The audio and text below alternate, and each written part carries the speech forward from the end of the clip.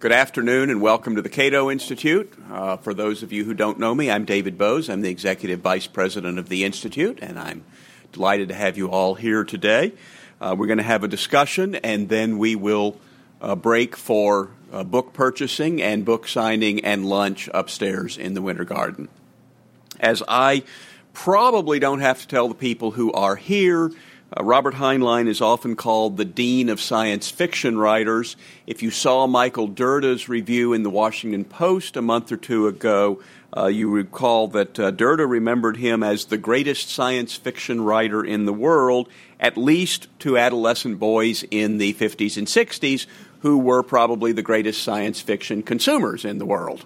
Certainly, I remember that I had a lot of Heinlein books on my shelf before I went off to college, and I still have those books, but I probably read them less than I did when I was an adolescent boy.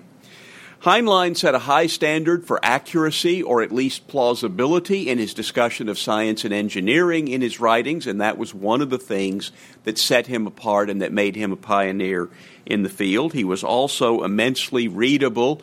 Dirda suggested that his style was somewhat reminiscent of Mark Twain, a very natural Americanism. In the invitation to this event, I wrote that Heinlein is the author of more than 30 novels, including Starship Troopers, Stranger in a Strange Land, and the libertarian classic, The Moon is a Harsh Mistress. So I was interested to get a note from Bill Patterson as we were discussing this event. He's written a foreword to a new edition of The Moon is a Harsh Mistress, and he said that... And he says in there that Heinlein had left behind a 3x5 index card handwritten in a safety deposit box to be discovered after his passing, in which he wrote, "If a person names as his three favorites of my books, Stranger, Harsh Mistress, and Starship Troopers, I then believe that he has grokked what I meant. But if he likes one, but not the other two, I am certain that he has understood me. He has picked out points and misunderstood what he picked. If he picks two of three, then there is hope. One of three, no hope. All three books are on one subject, freedom and self-responsibility." Well, I'm not sure that I picked those as the three most important books. I probably picked them as the three that I thought were best known, but I'm pleased to discover that I did pick the right three. I was particularly intrigued by a line in, I think, the introductory matter in this new biography, that Heinlein's writings galvanized not one but four social movements of his century: science fiction and its stepchild, the policy think tank, which caused a little head-scratching around here, the counterculture, the libertarian movement, and the commercial space movement. And all of that certainly sounds right. He was indeed highly influential in the libertarian movement. There was supposedly a survey of early Libertarian Party members that found that 16% of them identified Heinlein as their chief intellectual influence. I'm particularly pleased to report that late in his life, Robert Heinlein was a contributor to the Cato Institute, one of our early Cato sponsors. So we are especially pleased to welcome here to this podium William H. Patterson to discuss the first biography of Robert Heinlein. The book's title is Robert A. Heinlein in Dialogue with His Century, and actually the title of the book that we have available out here also includes Volume 1, 1907 to 1948, Learning Curve. This is going to be a 2-volume biography. William H. Patterson is the editor and publisher of the Heinlein Journal. He co-founded the Heinlein Society with Heinlein's widow, Virginia, and he is developing an authoritative edition called the Virginia edition of all of Heinlein's books. Please welcome Bill Patterson.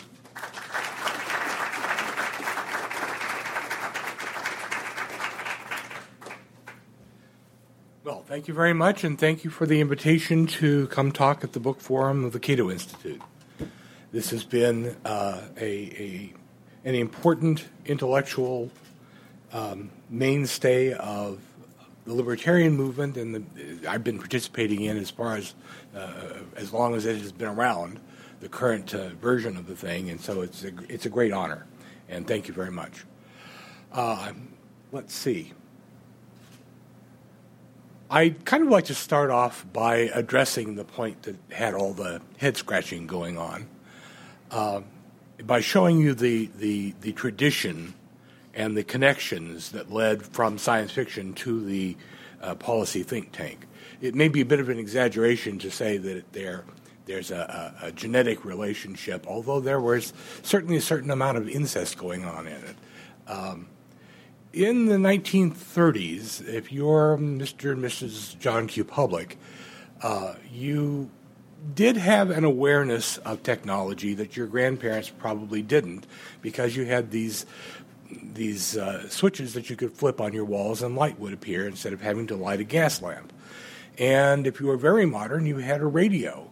And yes, you were aware that these were technology, but they were kind of like the frills on your life. If you read something like Babbitt, for example, that was written in the early 20s, you can kind of divine that the awareness of technology had slipped down into the furniture level. And that's what the texture of what technology meant if you were the ordinary man on the street.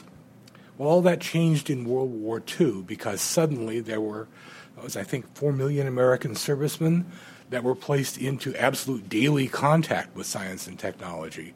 And the awareness that it was something they used extended from their rifles, which were pretty much an inheritance, to the new technologies as radar and sonar, and even the analog computer, which did exist long before then, but the Norden bombsight was essentially an analog computer, and aviators who used that for navigating and for bombing were suddenly aware of how it could be useful. And so they were kind of prepared when, in May, the Third Reich fell apart and Germany surrendered. The American occupying forces found these super weapons that were under development, and some of them were very close, such as the jet. So if you look at the newspapers of 1945, which I had occasion to do, all during the summer of 1945, once a week or sometimes twice a week, you'd see these stories about German super weapons suddenly discovered. So there's kind of an evolutionary preparation going on in the minds of Mr. and Mrs. America to bring science and technology from furnishings to something they actually had to deal with in a conscious way. And of course, in August 1945, when the atomic bombs dropped on Nagasaki and Hiroshima, suddenly there was a great demand on the part of the American public for somebody that could explain the meaning of this new technology, the meaning to their life. And among John Q. Public was also policymakers in Washington, D.C. The people they turned to were the people that had been developing exactly the the vocabulary of language and ideas for dealing with technological change. One of the things that characterizes science fiction, and has for as long as there has been science fiction, is a foundational awareness that things are not going to be the same tomorrow as they are today. And this is something that John Q. Public wasn't necessarily very much aware of before the war, and started to be aware of after the war for this very reason. So, for example, the New Yorker turned to its local boy, John W. Campbell, Jr., for an explanation of what the potentials of atomic weaponry, and you find that in the New Yorker. Well, Robert Heinlein had came around at a very particular time in the evolution of science fiction, and he had kind of started the ball rolling on this development of a technology and a vocabulary of ideas and language. So he was one of the people that was consulted for it, and one of the things that he was consulted about was that he'd written a 1941 story that dealt with atomic weapons. This is the very first one that actually dealt with atomic weapons in a recognizable way. And in the writing of this story, he realized that this possession of a weapon that cannot be defended against critically changes the nature of not only warfare, which was kind of obvious to everybody else since H.G. Wells had used an atomic explosion. But it changed the way that nations interrelated with each other. And essentially, cutting to the chase, he discovered the dynamics of what was later came to be called the Cold War. This is in 1941. And I think that phrase comes out of Winston Churchill's, which was very late in the 1940s. But at any rate,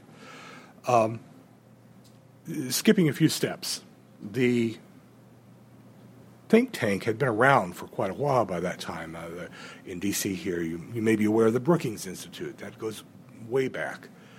But a new kind of think tank started appearing in the late 1940s, early 1950s, and on into the late 1950s, the Rand Institute being kind of the paradigmatic example of it. Well, one of the people that started out at the Rand Institute was Herman Kahn. Herman Kahn was a fanatic science fiction reader, and in the course of trying to find old issues of Astounding, he was introduced by one of his seminar participants, Jerry Pournelle, directly to Robert Heinlein. And he had to have Robert Heinlein at the next Hudson Institute seminar. Well, Heinlein came and was absolutely enthralled by what was called at that time grand strategy. And so a lot of this kind of changed the way he thought about geopolitics, and some of his understandings got put into his next big book on the subject, which was The Moon is a Harsh Mistress. So not only were some of the same individuals involved, but the evolution went from science fiction to the think tank back to science fiction. And one of the things I wanted to point out about those particular three books, Starship Troopers, Stranger in a Strange Land, and The Moon is a Harsh Mistress, is that they are unequivocally a lot more. They are the possession of the America at large, rather than specifically the possessions of science fiction readers and science fiction fans. And that's one of the reasons why those three in particular stand out. So there is an evolution. It's sometimes not well documented. And I have to say that at the time I started writing the book, I thought the evolution was one of those historically uncontroversial things. And certainly some people seem to accept it, other people question it. And, of course, it's something to think about, because there has been this evolution of ideas, and the way we think about how we live with technology and how we use technology to shape our immediate future, both in terms of policy and in terms of what, again, later came to be called futurology, didn't spring full-grown from the forehead of Zeus, even though we did have to be hit over the head several times. It had an evolution, and science fiction was part of the evolutionary forebears that went into this.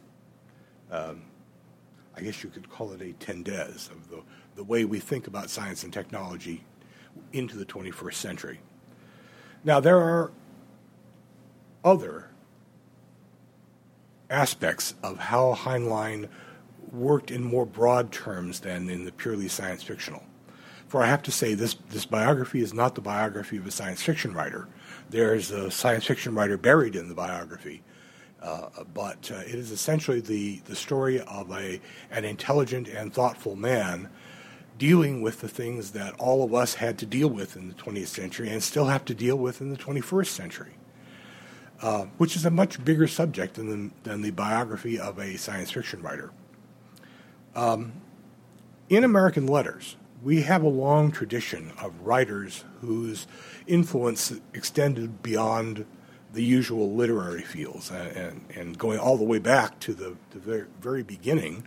Thomas Paine's Common Sense did something very unusual for the American public at large, and it was to provide the language for what they were feeling. To provide the rationale for what they were doing in terms of the revolution. But even though he continued to write and to be influential in the evolution of freedom, it was essentially in one narrow political context that Thomas Paine was influential. Perhaps I should not say narrow, because the subject of freedom is certainly not a narrow subject at all. Another example that occurs off the top of my head is Harriet Beecher Stowe.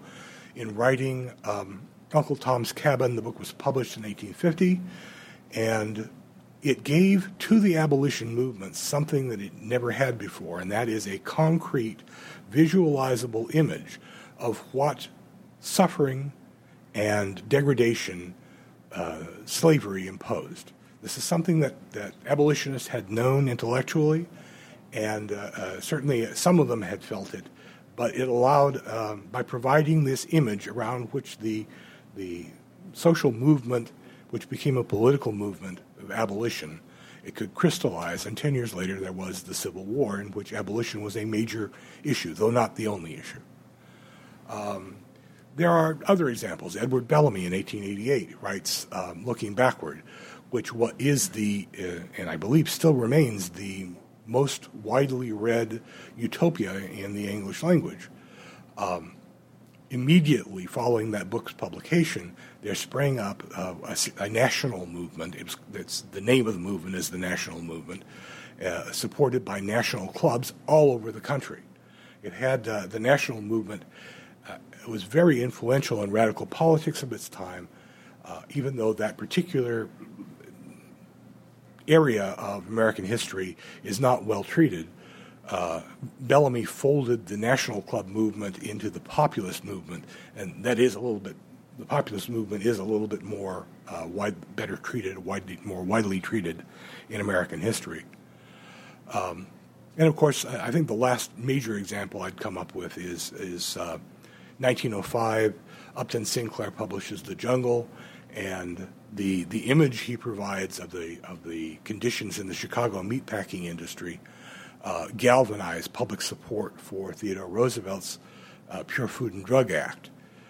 Is one of the quickest examples of outside influence in American history, because they were both publication of the book and the passage of the Food and Drug Act happened both in 1905. So it was not something that took a long time to mature. It happened almost immediately. Well, Heinlein fits into that very select group. I said in the introduction that there were four, and David has just gone over the four I cited in the introduction. I've since changed my mind as to the fourth one. The commercial space development is something that he put his life, his fortune, and his sacred honor into. As part of his legacy, they founded the Heinlein Prize Trust, which gives an award patterned after the Orteig Prize that motivated Charles Lindbergh in 1927. That was a $25,000 prize. We've had a bit of inflation since then. The Heinlein Prize is $500,000, and the first recipient was Dr. Peter Diamandis, Spaceship One, X-Corps, the Ansari X Prize. So if there is anything like a space entrepreneur, he's it. But still, that has yet to bear fruit in the major way that it should have. But something that I didn't talk much about was that in 1979, he was roped into something that the Reagan transition team set up to look at American defense policy. Jerry Pournelle and his friend Pisoni had, in 1970, written an exploration of what do we do instead of mutual assured destruction. Mutual assured destruction was the defense posture that was defined by Herman Kahn and part of the Hudson Institute workings to deal with the fact that there was no defense against nuclear weapons. Well, Pournelle in 1970 says, on the horizon, there is technology that will make defense against nuclear weapons possible for the first time. And this has immense consequences for how we deal with the relationships, again, of state to state. It has immense geopolitical grand strategy consequences. The Reagan defense team says, yes, you're right, and isn't it time? So they asked Jerry Pournelle to set up a policy group specifically for reworking defense policy. Time passes, the leaves fall off the calendar. Heinlein is one of those people who, in discussions and in the creation of white papers, they go directly to President Reagan's desk. This results in 1983 in President Reagan defining the Strategic Defense Initiative. Now, people have made a lot of fun of that, and they've made a lot of fun of it starting immediately at the time of the speech. But simply redefining American defense posture caused the Soviet Union to no longer be able to participate in the Cold War. As long as it was a matter of manufacturing one thing, atomic weaponry, and their delivery systems, the Soviet Union could participate in the Cold War direct head-to-head that had existed by that time for 40 years.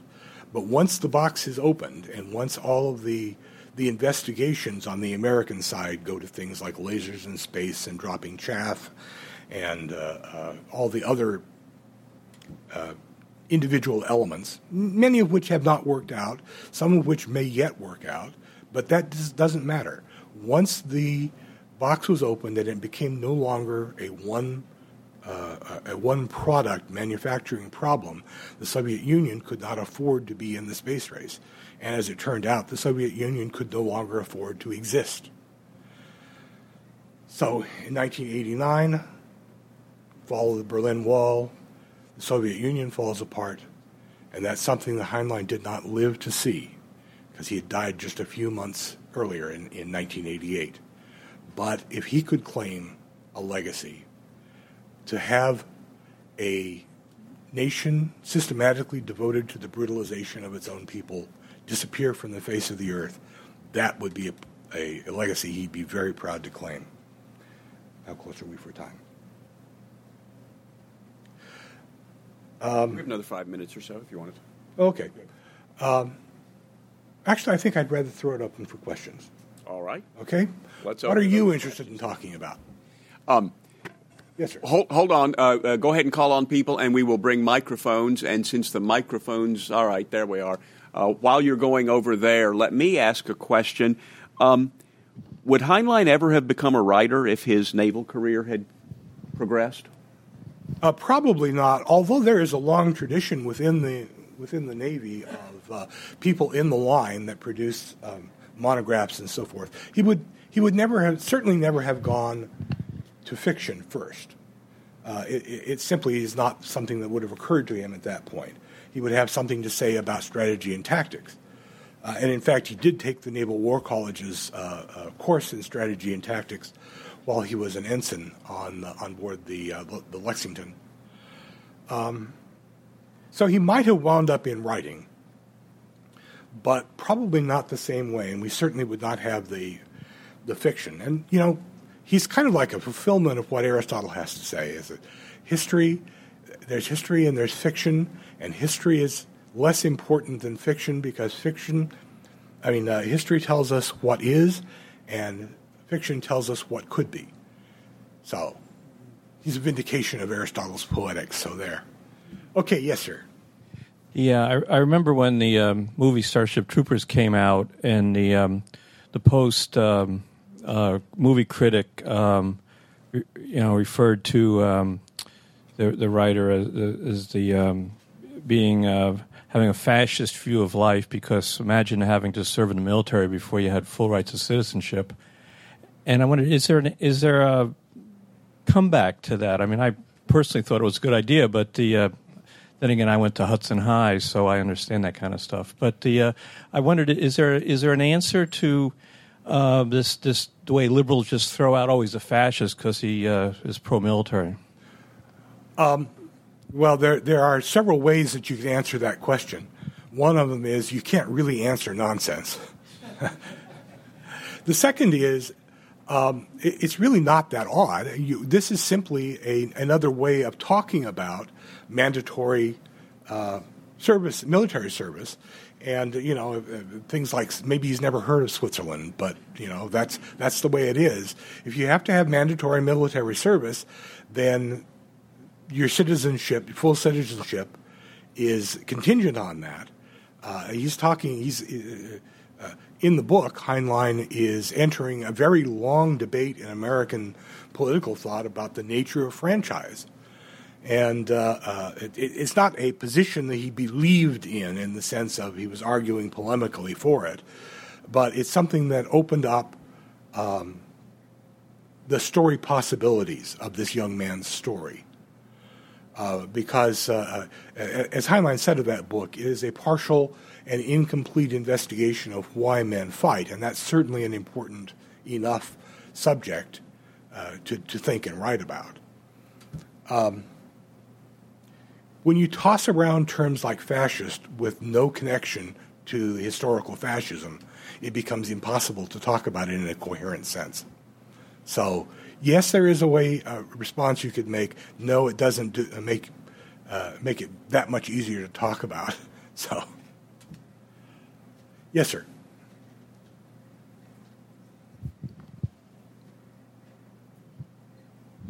I was wondering if you had any comments about any interpersonal interaction between Rand and Heinlein, and what if they had a relationship at all. They knew of each other. They never met, as far as I can tell. He's never recorded any personal details. But as you're probably aware from The Moon is a Harsh Mistress, he has Prof saying, I can get along with a Randite, and Prof is a professed anarchist. Heinlein, 1948-49, he's putting together the ideas for a book that was unfortunately never written. He was going to do The Fountainhead, but instead of being in the world of architecture, it was going to be in the world of modern painting, sculpture and painting.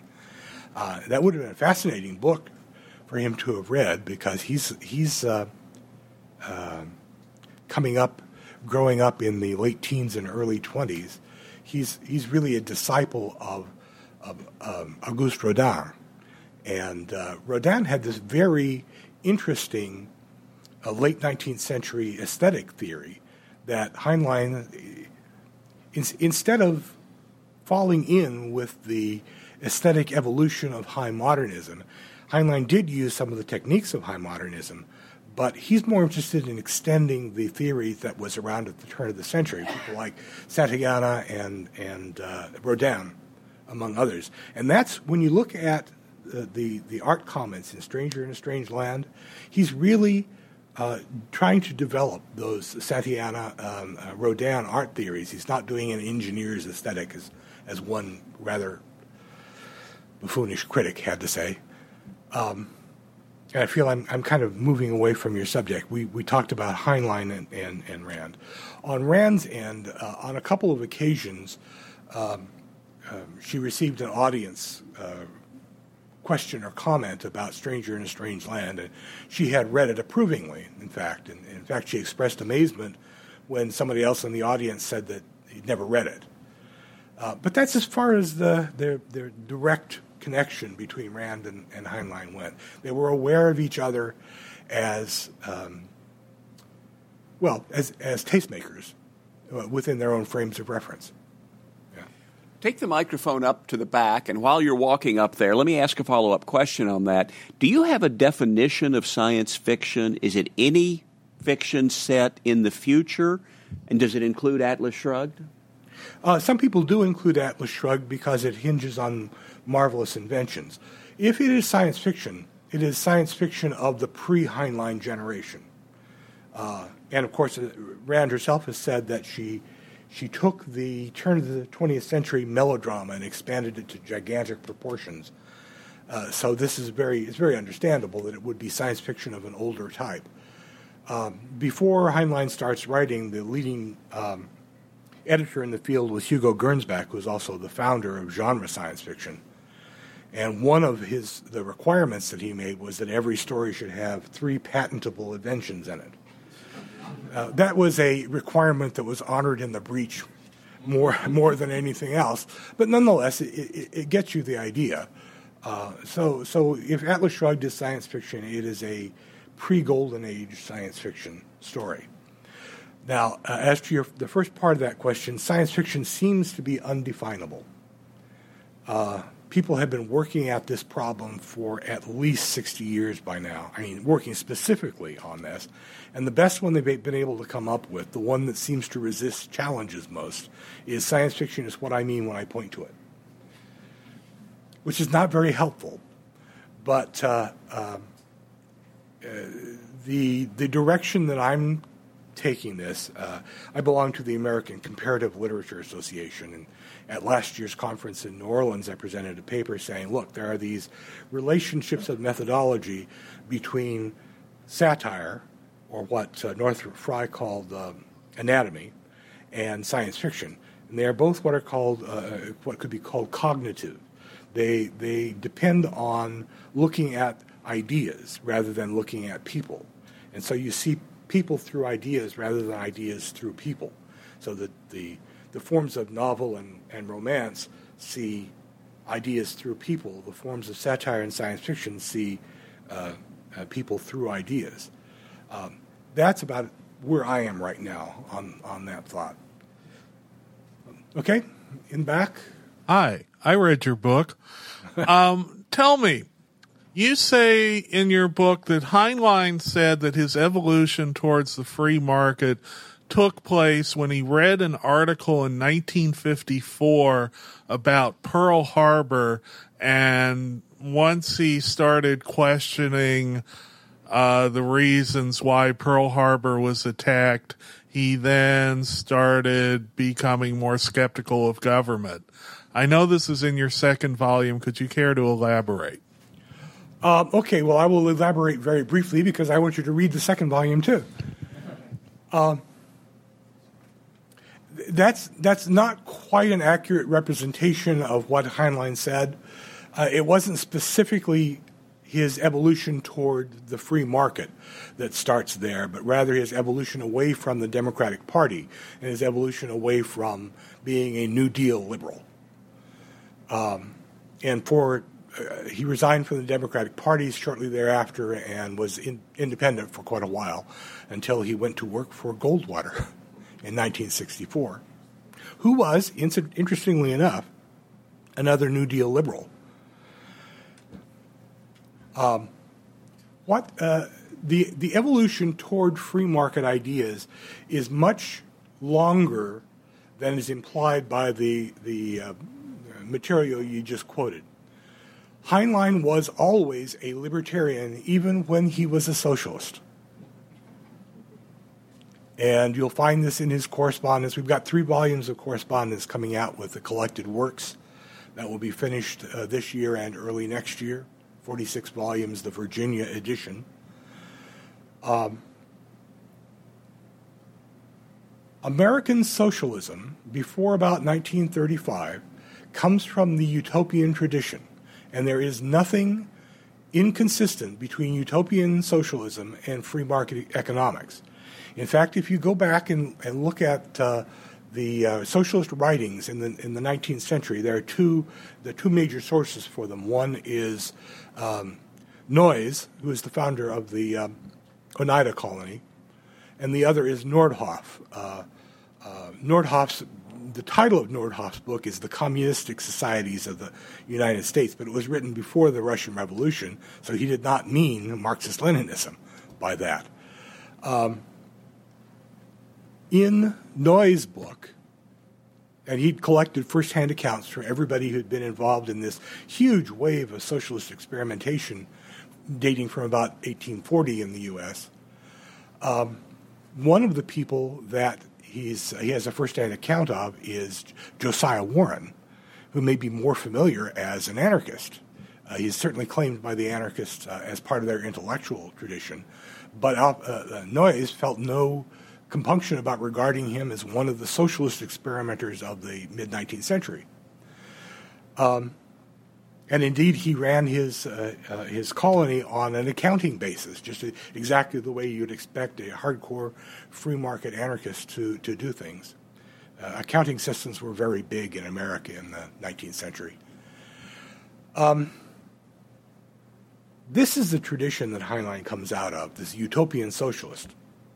And I'll remind you, it got this term was the original socialism. It was invented in France by Henri de Saint-Simon, and the name socialism was coined by Saint-Simon's secretary, Auguste Comte, whom we may be more familiar with as the founder of positivism, logical positivism, which is a very French way of thinking about things.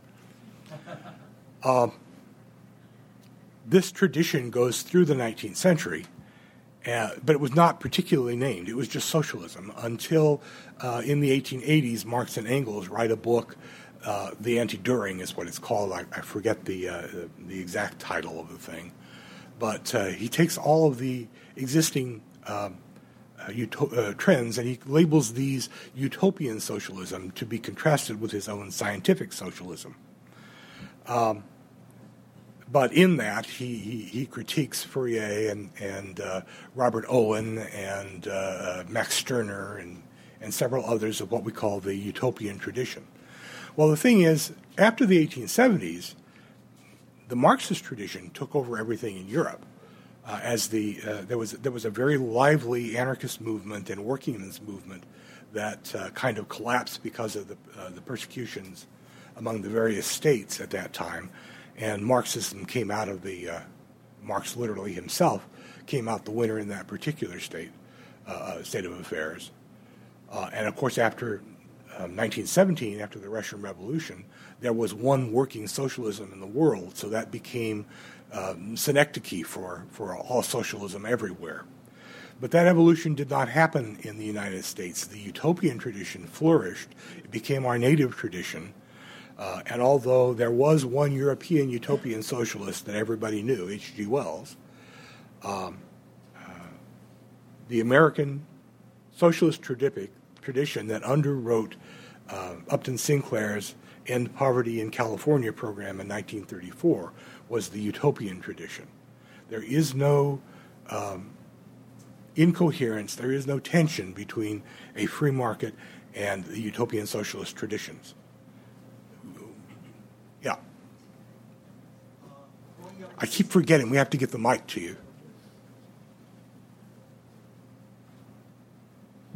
See, growing up in the 60s, we were very enamored, of course, with Stranger in a Strange Land.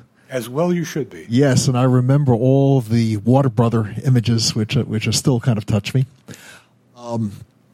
Could you comment how this all fits in, some of the mystical nature of that, the spirituality of that, and maybe speak about Heinlein's own sense of mysticism or spirituality? Well, that's a very, very big subject. And at the Heinlein Centennial in 2007, we had a panel on precisely that subject, Heinlein as mystic. I'll tell you what, why don't you choose the next speaker, sir, and get the microphone to them, so we won't have the delays. And we had just literally begun uncovering the ground to uncover the ground by the time the panel ended. So I'm going to have to collapse it for you. Heinlein was as much a mystic as he was a rationalist. And this is something, if you're not in the positivist tradition, there's no tension between these ideas. The positivist tradition says only what can be seen and weighed and measured has any reality whatsoever. But if you're not in the tradition, and of course that describes Victorian materialism, so that's all over H.G. Wells as well. But if you are not in that tradition, then you don't have any problem with the idea that, yes, the world operates as a rational machine, but between the gears and the cogs of this Newtonian machine, there's a lot of other stuff happening. And the world is much bigger than you can think about. And again, there is no tension. If you don't buy into this positivist tradition that came to dominate absolutely everything in the 20th century. And I think one of the reasons that Heinlein has always had such a strong readership and people have such strong emotions about him, which is also a little bit of why Rand was so popular, is that she said things that needed to be said.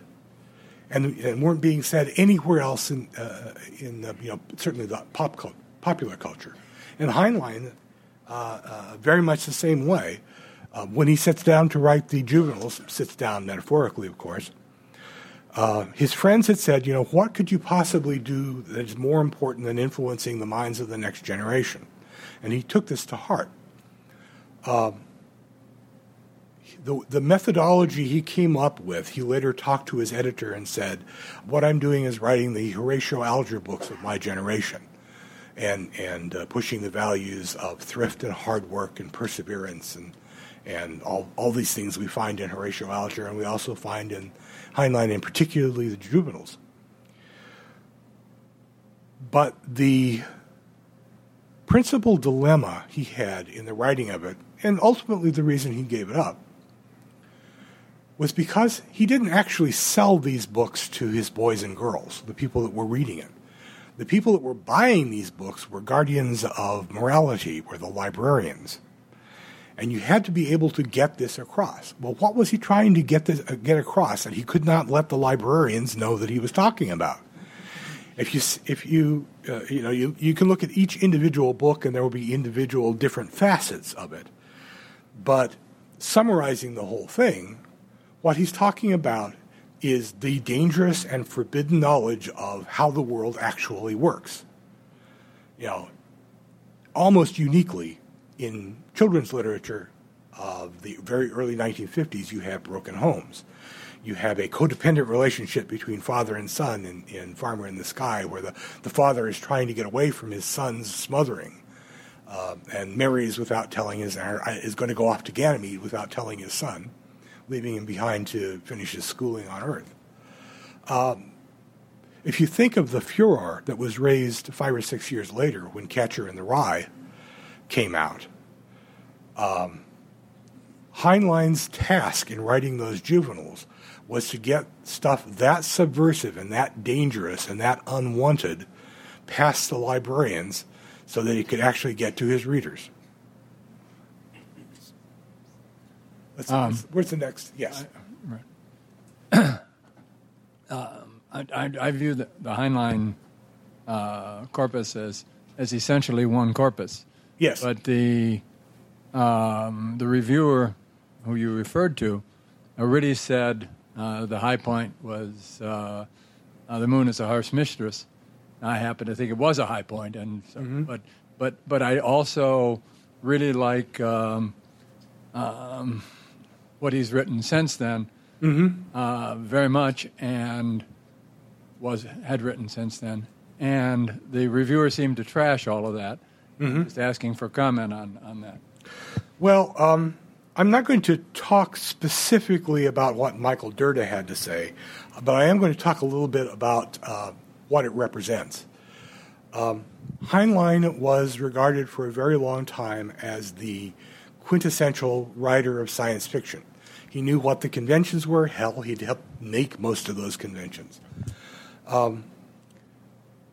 At various points in his life, he went off and did things that are slightly off the main line of science fiction, and he was roasted.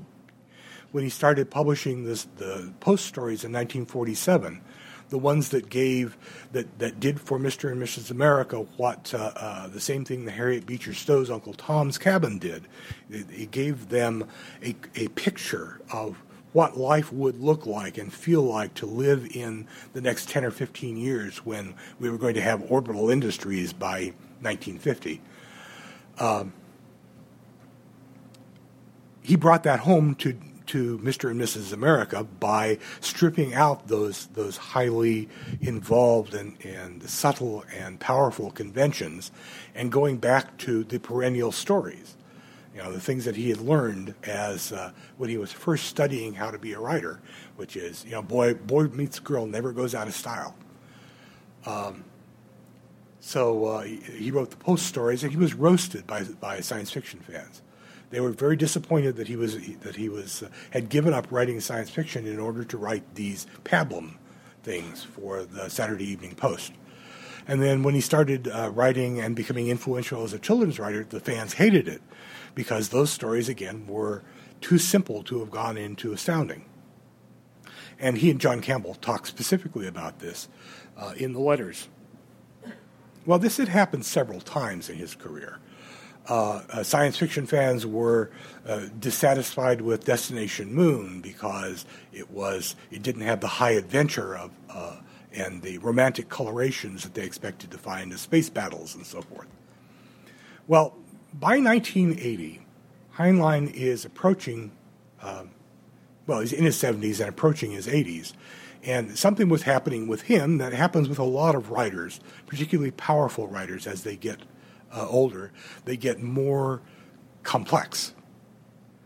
And since Heinlein had always paid attention to the mainstream, what's called within science fiction the mainstream of writing, even experimental writing of the time, he began incorporating these things in the 70s and the 80s. There was Andrew Greeley, for example, and a couple of other people put themselves as creations, as characters into their own books. Well, in 1970, Heinlein did this with I Will Fear No Evil. And in 1980, with The Number of the Beast, he and his wife show up as characters in the last chapter. Well, this is simply a very ordinary, by this time very ordinary, technique that was widely used in mainstream writing, and the fans hated it. In order to get, how do I say this? The science fiction storytelling had a tradition of simplified straight-through storytelling. And you cannot do these complex and intertextual books, as the last 5 of the stories that he wrote were, complex and intertextual. You cannot do those in a simplified, straightforward manner. So he began departing from the one true gospel, and the fans hated it. And in fact, they were very insulting about hating it. They were even insulting about the things they liked about it. So, but Heinlein knew what he was doing. He was writing something that was kind of midway between mainstream literature and science fiction, as some of the reviewers pointed out at the time. And one science fiction critic who was relatively sympathetic to this said that what he was trying to do was to complete an evolutionary arc that before 1926, when genre science fiction was created by Hugo Gernsback, science fiction was simply a part of literature. In fact, all of speculative fiction was simply a part of literature. And the fact that Hawthorne and Poe and so forth had written speculative fiction in one way or another. I mean, if you think about it, some Conversations with a Mummy, the case of Monsieur Valdemar, The Man Who Was Used Up, about prosthetics. All of these are science of the 1840s, science fiction of the 1840s, and it was just part of speculative literature. Hawthorne writes Rappaccini's Daughter. If that's not biological science fiction of the 1840s, I don't know what is. But they were just part of ordinary literature, and nobody took any particular notice that he was doing anything differently, that either of these guys were doing anything different about science fiction. It became a genre in 1926. It existed as a genre for a very long time.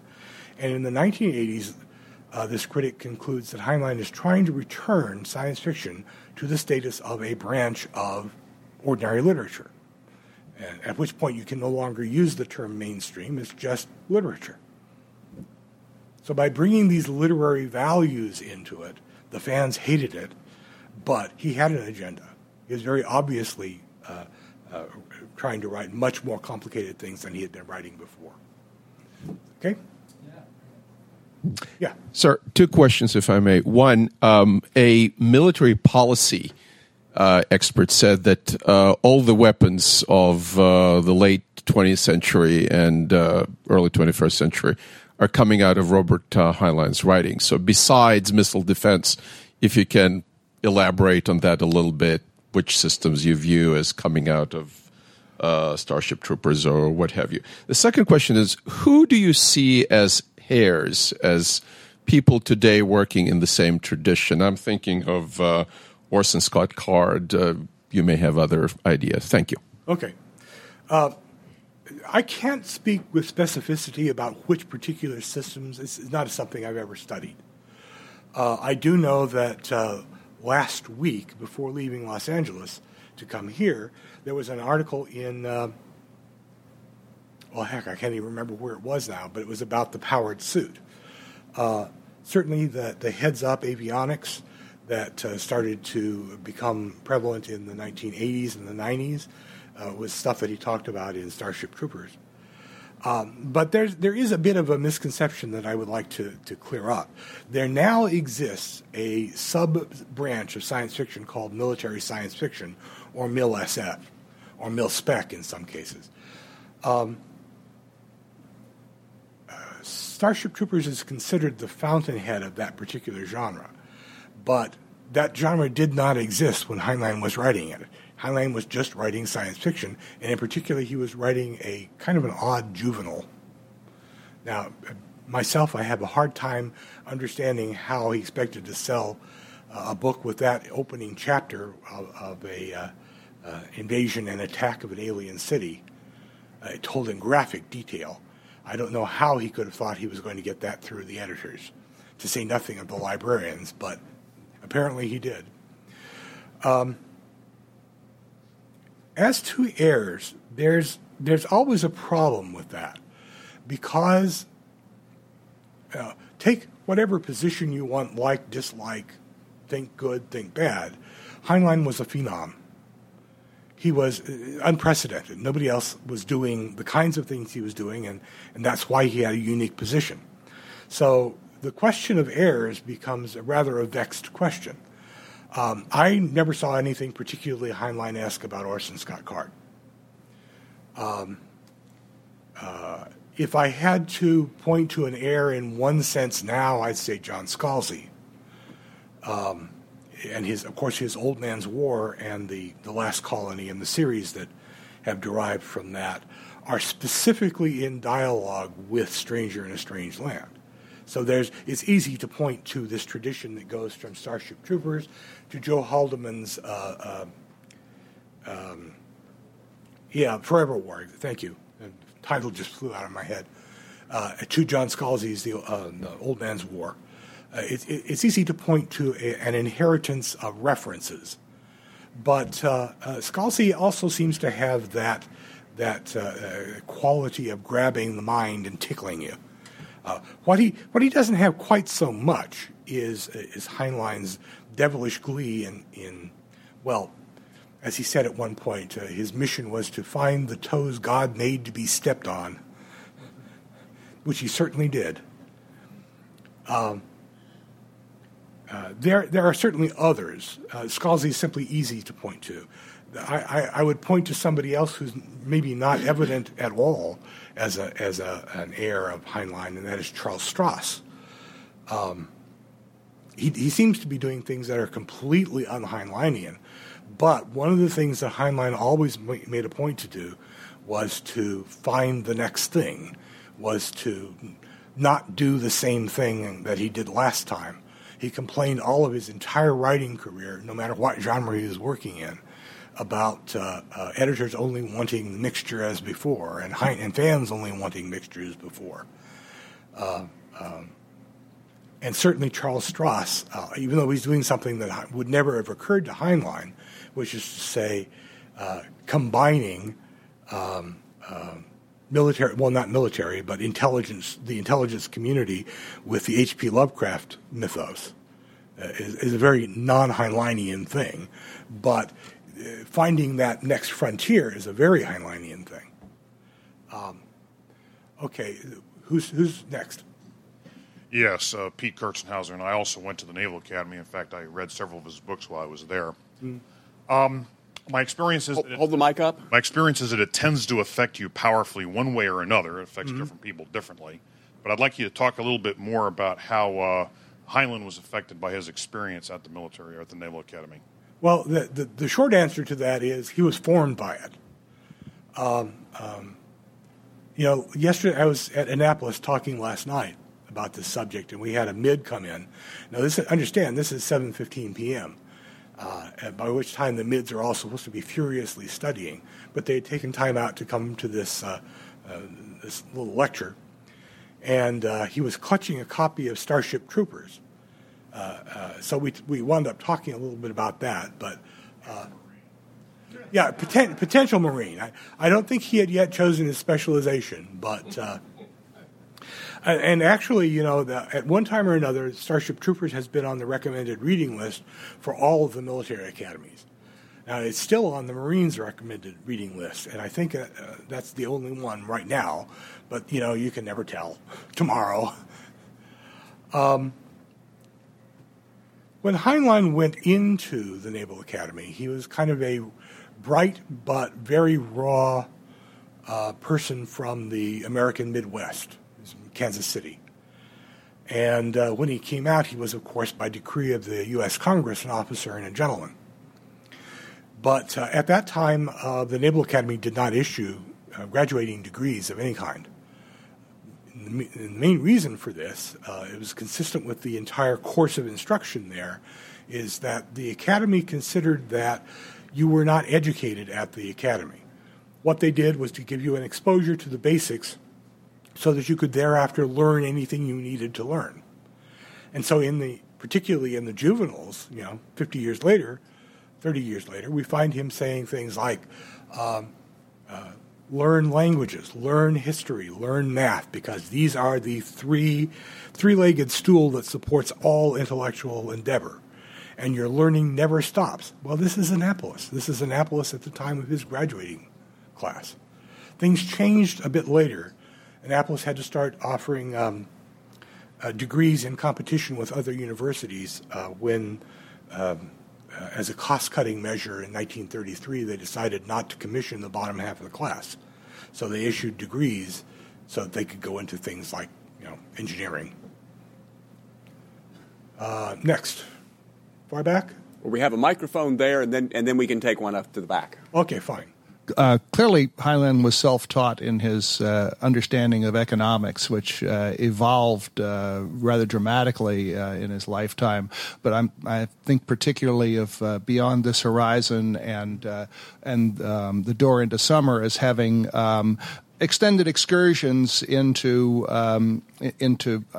economics, but from really quite different points of view. But could you talk a little bit about how he acquired his early socialist leanings and how he evolved? What were the influences on his evolving economic thought? Those are quite different questions, as it turns out. He was attracted to socialism by reading The Appeal to Reason, starting in 1918. Now, in 1918, he's 11 years old. So there's a little bit of precocity going on there. And, of course, in Appeal to Reason at that time, you would have seen Eugene Debs and Upton Sinclair and H.G. Wells and many names that later became familiar in other contexts. But the emotional impetus that drew it to him was a question about his own life. And that is, how could an intelligent man like his father, who worked very hard, just barely scrape by, supporting a family of 7 children? It seemed to him there was something wrong about the whole economic setup. Now, in 1934, when he's out of the Navy, he's retired. He's not out. He's retired, medically retired. And this is an important distinction if you see it. If you are medically retired, you are part of the Navy forever. It's very different from being cashiered or discharged honorably or dishonorably. So Heinlein was a Navy man all of his life. It's a distinction that he certainly wanted made, so I'm passing on that distinction now. After being retired from the Navy, he went to work on Upton Sinclair's EPIC program, that's End Poverty in California. Now, Upton Sinclair had been socialist candidate for governor for the Socialist Party on 2 occasions, 1927 for New York and 1929 for California. But this time, the Democratic Club of Santa Monica called on Sinclair and asked him to devise a program that to deal with the relief problem. The relief problem was there were 1 million unemployed in California and more coming as Oklahoma just kind of blew away, dried up and blew away, and the wheat fields of the prairies were no more. There were 1 million unemployed in California in a total population of 6 million. Nobody wanted to see these unfortunates be left to starve, but the economics of the situation were it was eating them alive and promised to eat them more alive in taxes. So the problem, the solution Sinclair came up with was to take the factories and farms that were foreclosed that the banks couldn't operate and the unemployed and put the unemployed to work producing their own subsistence products. So that was the socialist nature of the EPIC program. And that was what Heinlein was particularly supporting in the 1934 gubernatorial election. An interesting footnote about that particular election is going into it, the Democratic Party had registered only about a third as many as the Republicans, and California was then a traditionally Republican state. But Upton Sinclair, and this is the campaign that Heinlein worked at so hard, registered an additional 600,000 new Democrats, bringing the Democratic Party into parity with the Republicans for the first time. And, of course, that really changed subsequent California history. Heinlein works with the EPIC program even after Sinclair is defeated. The EPIC remained in control of the Democratic Party, but they went off the particular EPIC plan, which the voters did not approve, and were instead emphasizing more of the cooperative movement. It was their closest dialogue partner. Well, there was a weekly newsletter published by EPIC that ran a nice, long, multiple-page review of a book that was just then being reissued in Canada and coming down called Social Credit.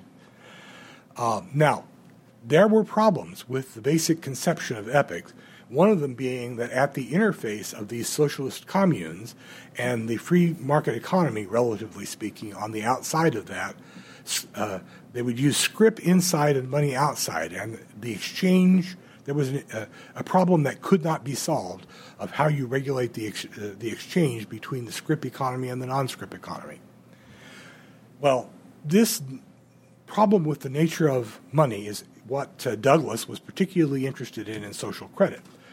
Now, I think probably the single aspect that most attracted Heinlein about it, and I should make a connection here, the economy that is portrayed in Beyond This Horizon is specifically a social credit economy. The book that Heinlein wrote in 1938 that was thought lost for a long time and not published until 2004, For Us the Living, is also a social credit economy, but it's more closely related to its model in Bellamy's Looking Backward. One of the things that must have attracted Heinlein about the social credit ideas is Douglas's analysis of fractional reserve banking. Now, everybody know what fractional reserve banking is? Banks can lend out multiples of their actual holdings. And at various times in America's history, the level of the fractional reserve has been moved up and down. At that time, it was something like 60 to 80%. I forget exactly. It's about 5% now, which means banks can loan out 20 times more than they actually have in reserve. Well, the thing about the fractional reserve system is it's a wealth sink. That is to say, the banks have all this 20 times more paper they can issue. It's at no actual risk to their reserves. But all of those loans are repaid in real wealth representatives. So banks tend to collect real wealth on the basis of this paper that has no risk attached to it. So consequently, banks tend to collect wealth. It's a wealth sink. When Abraham Lincoln found out about this going into the presidency, this scam has been going on a very long time. He said if the American people ever found out how their economy was run, there'd be a revolution in the streets by morning. And that is the sentiment that informed a lot of Douglas's thinking about social credit. So if you want to see a model of a social credit economy, read Beyond This Horizon, because that's what he's talking about. Social credit was an idea that still had a lot of attraction for him. Douglas's idea was that instead of pouring all this money, this wealth sink into the banks, take the excess of wealth and redistribute it as a dividend, as a social dividend. And that's the economy you see illustrated in Beyond This Horizon. I think I've been wandering just a bit, but did that essentially address what you wanted to hear? Okay, how about next? Let's take the last question back here in the back. What do you think he would have thought about social media and whether or not he would have seen it as a boon or potentially distracting or just kind of pernicious medium or tool? There's a very simple, short answer to that, all of the above. Heinlein, having seen a lot of technological innovation over his day, Heinlein knew how that every technology has its aspects of a boon, its aspects of being a curse, and it really depends on what you do with it. Toward the end of his life, he was fascinated with the potentials of the Internet. It shows up as a research tool in Friday, but this was before social networking was invented. I think he would have had probably the same attitude toward it that he had toward film and radio and television, is that it's pernicious and it's a boon. Okay? All right, thank you very much.